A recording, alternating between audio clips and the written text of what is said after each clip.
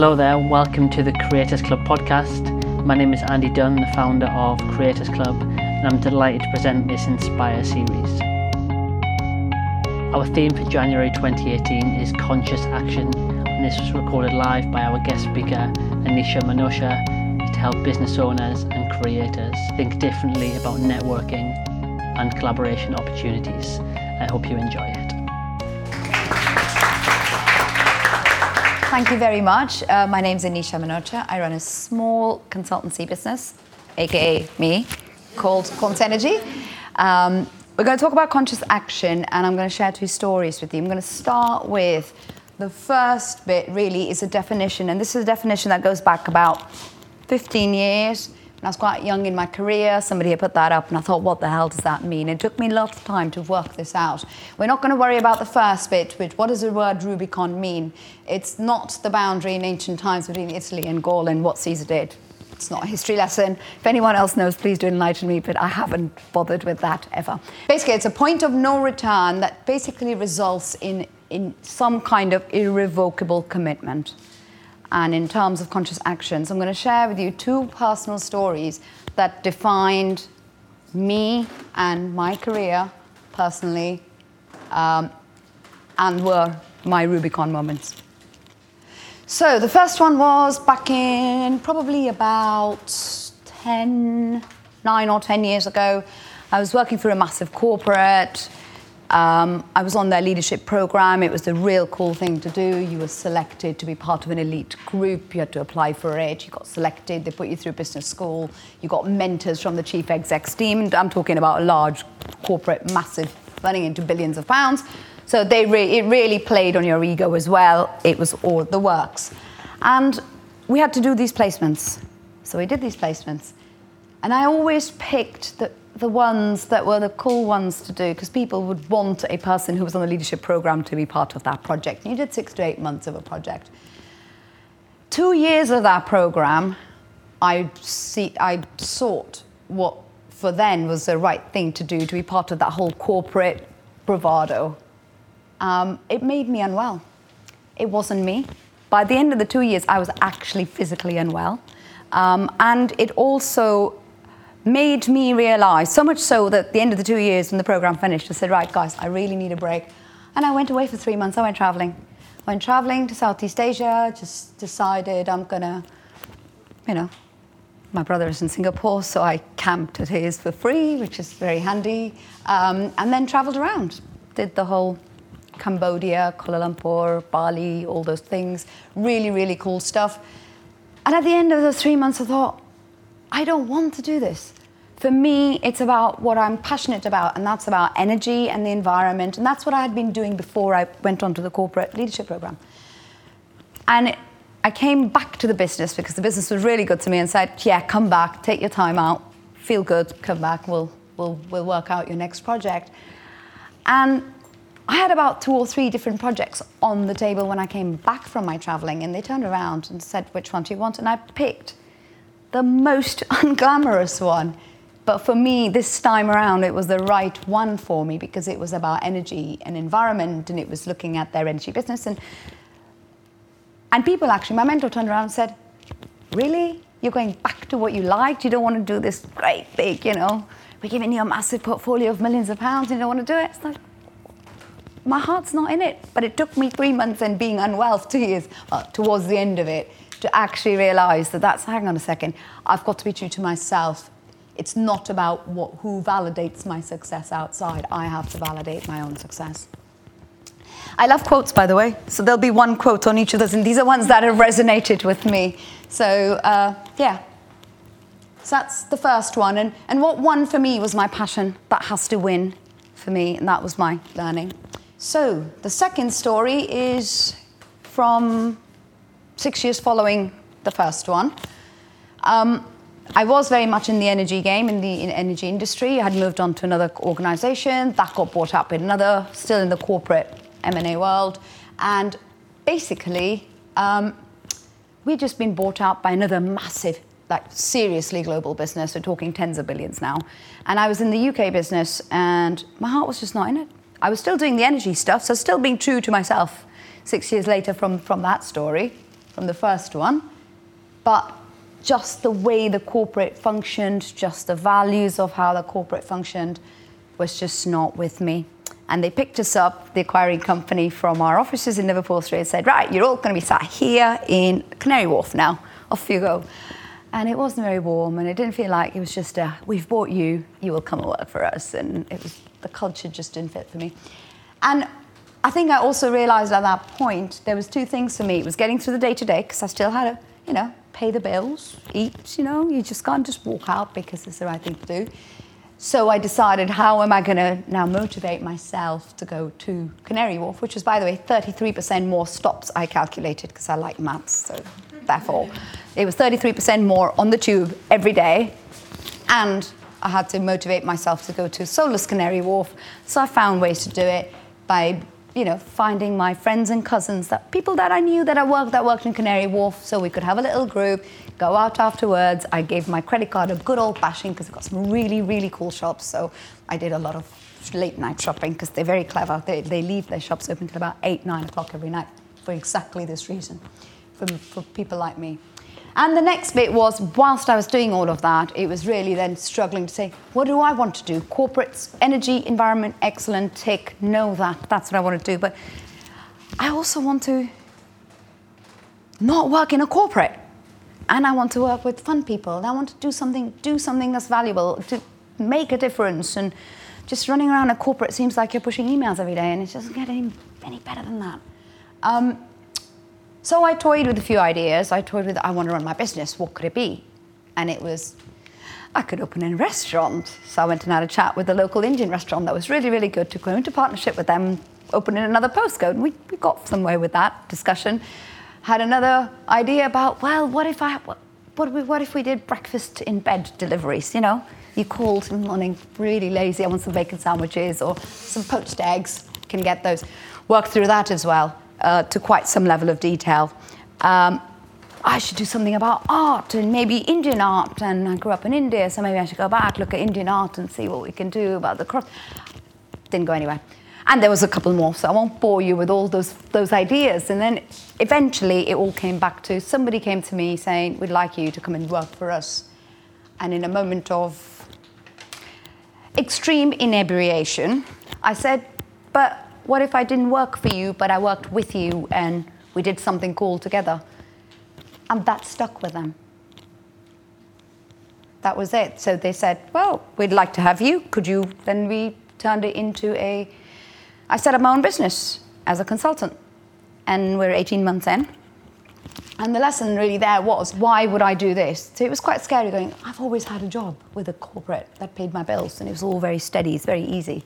And now I'll start my business, but that's only the first project I've got. What happens then?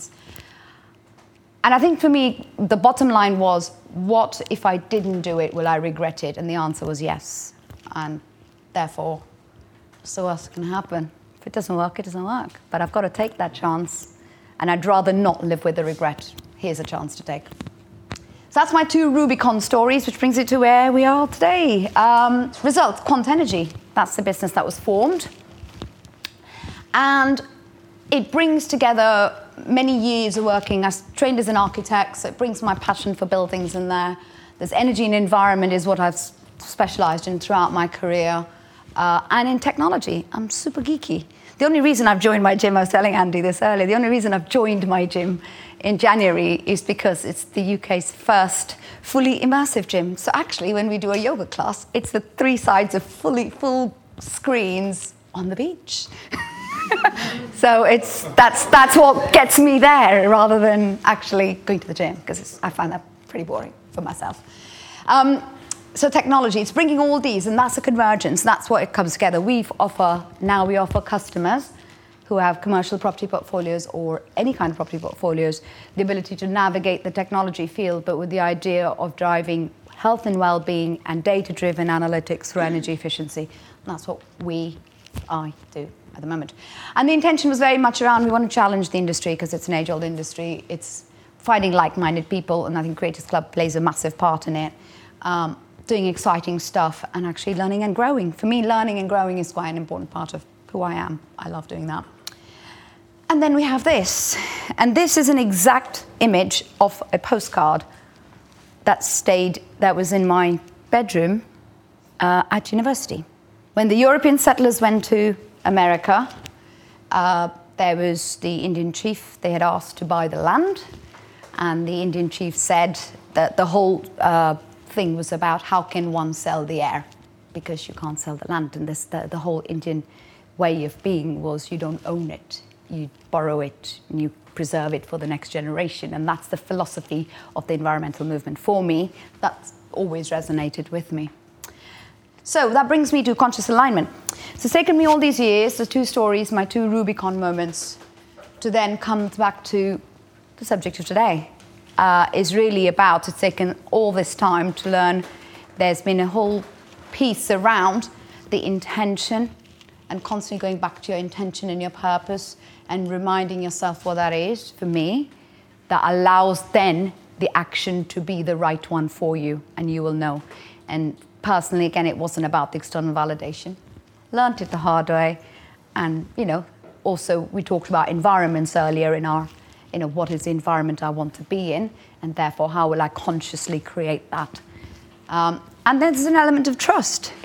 You've got to let trust whatever's going to happen, because without that, sometimes the magic doesn't happen either. You've got to let things flow.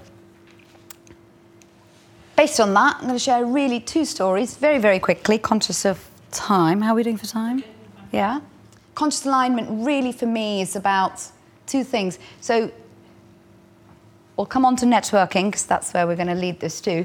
I always found networking extremely hard and really forced in the corporate environment and quite dry, couldn't wait to get out of there. If there's a glass of wine, have a glass of wine, bit of Dutch courage, get some crisps and get the hell out of there as quickly as you can. It's like, yes, get out. But I think the piece when I set up Quant Energy was very much around, okay, how do I want us to be as an organization? So part of that process of writing that down also involved how do we want to be when we meet other people? And therefore, if I'm going to network, I hate the term networking. Therefore, what am I looking at? Am I going to learn something from people? Am I going to be expanding my horizons? Am I going to make friends out there? Am I just going in to just check out something cool and then see? And that changes, for me personally, changes that whole pressure, takes the pressure off. So what happened was very interesting. Towards the end of last year, there was a New Scientist exhibition, and I'm a technology geek and I love science, and I turned up with the New Scientist because we had, the cool thing of the day was that we had a live link to the International Space Station, so I turned up on that day. I went and talked to people, and I was really curious about this 5D experience in a telephone booth, which, if you want to know more about, I will introduce you to those people, and they are just super cool. Where you sit inside this telephone box thing with a VR headset, and they take you away to wherever you want to be, and I chose the savannah, so I could be close to the elephants. And we got talking, only because I was just super geeky about what the tech was, and how that could be applied in buildings, and how that could impact health and well-being. So fast forward from there, the intention was to go and learn, just find out, rather than what am I going to achieve from that networking? Am I going to come back with a business card? Am I going to do? It wasn't about it. Just go and have some fun. Fast forward to today, this week, we've signed up a nice contract through them. We're collaborating with this company and a property developer, and we're exploring frameworks for how the developer can make buildings energy positive, i.e. contribute back to the grid. Forget international standards because they don't go as far. This is going regenerative, not just energy conservation. So that's where we're kind of going at the moment. So that's quite exciting, but somebody who builds booths with 4D experiences or 5D experiences to this, I couldn't have imagined it. So there we go. Final one, Creators Club, like-minded people.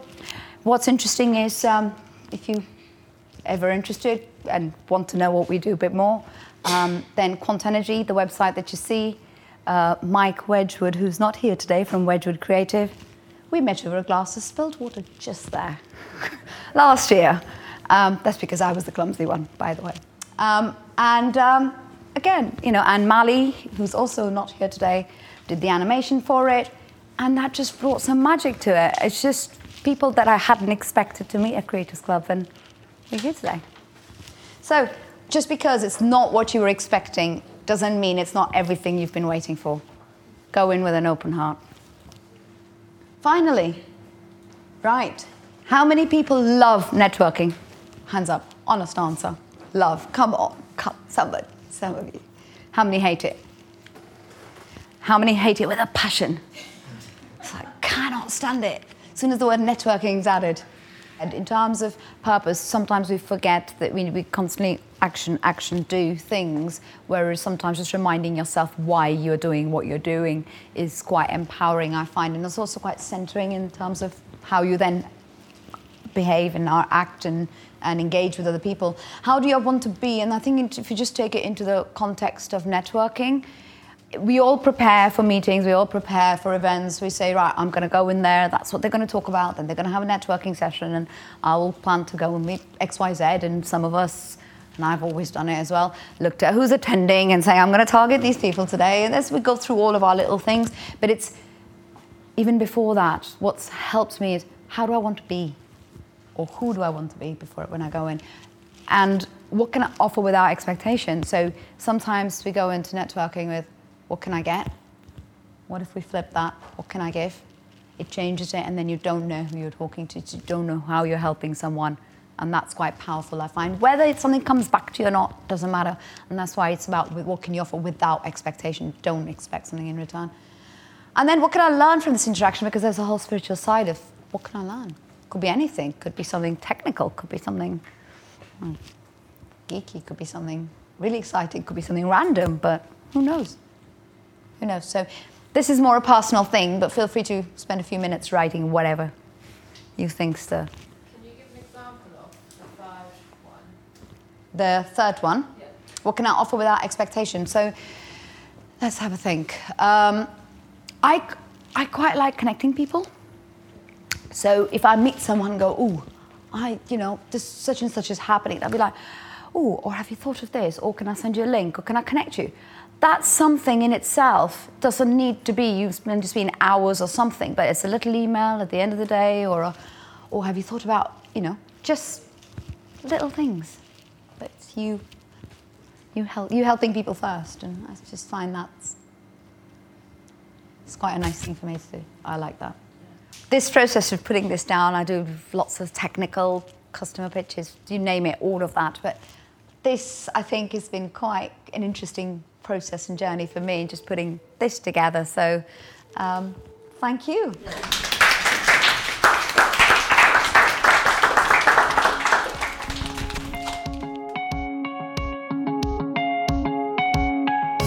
Thanks for listening to the Creators Club podcast. I hope it sparks some new thoughts or ideas.